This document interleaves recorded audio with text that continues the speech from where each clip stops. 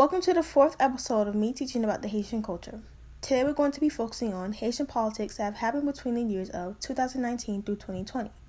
A lot of things have happened in Haiti, such as protesting, fires, and many people who hold higher positions resigning from their jobs.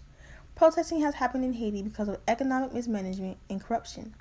Protesters were angry in Haiti because of the government's failure to notice that a multi-billion-dollar Venezuela program was stealing money from them, which sent a decrease of oil to Haiti.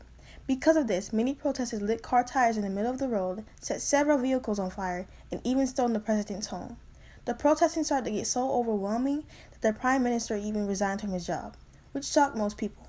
Between the years of 2019 through 2020, there has been many news about protesting, just like we are doing now in America.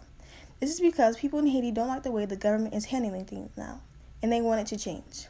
This is the end of episode 4 of me teaching about the Haitian culture. I'll be back with episode 5 pretty soon.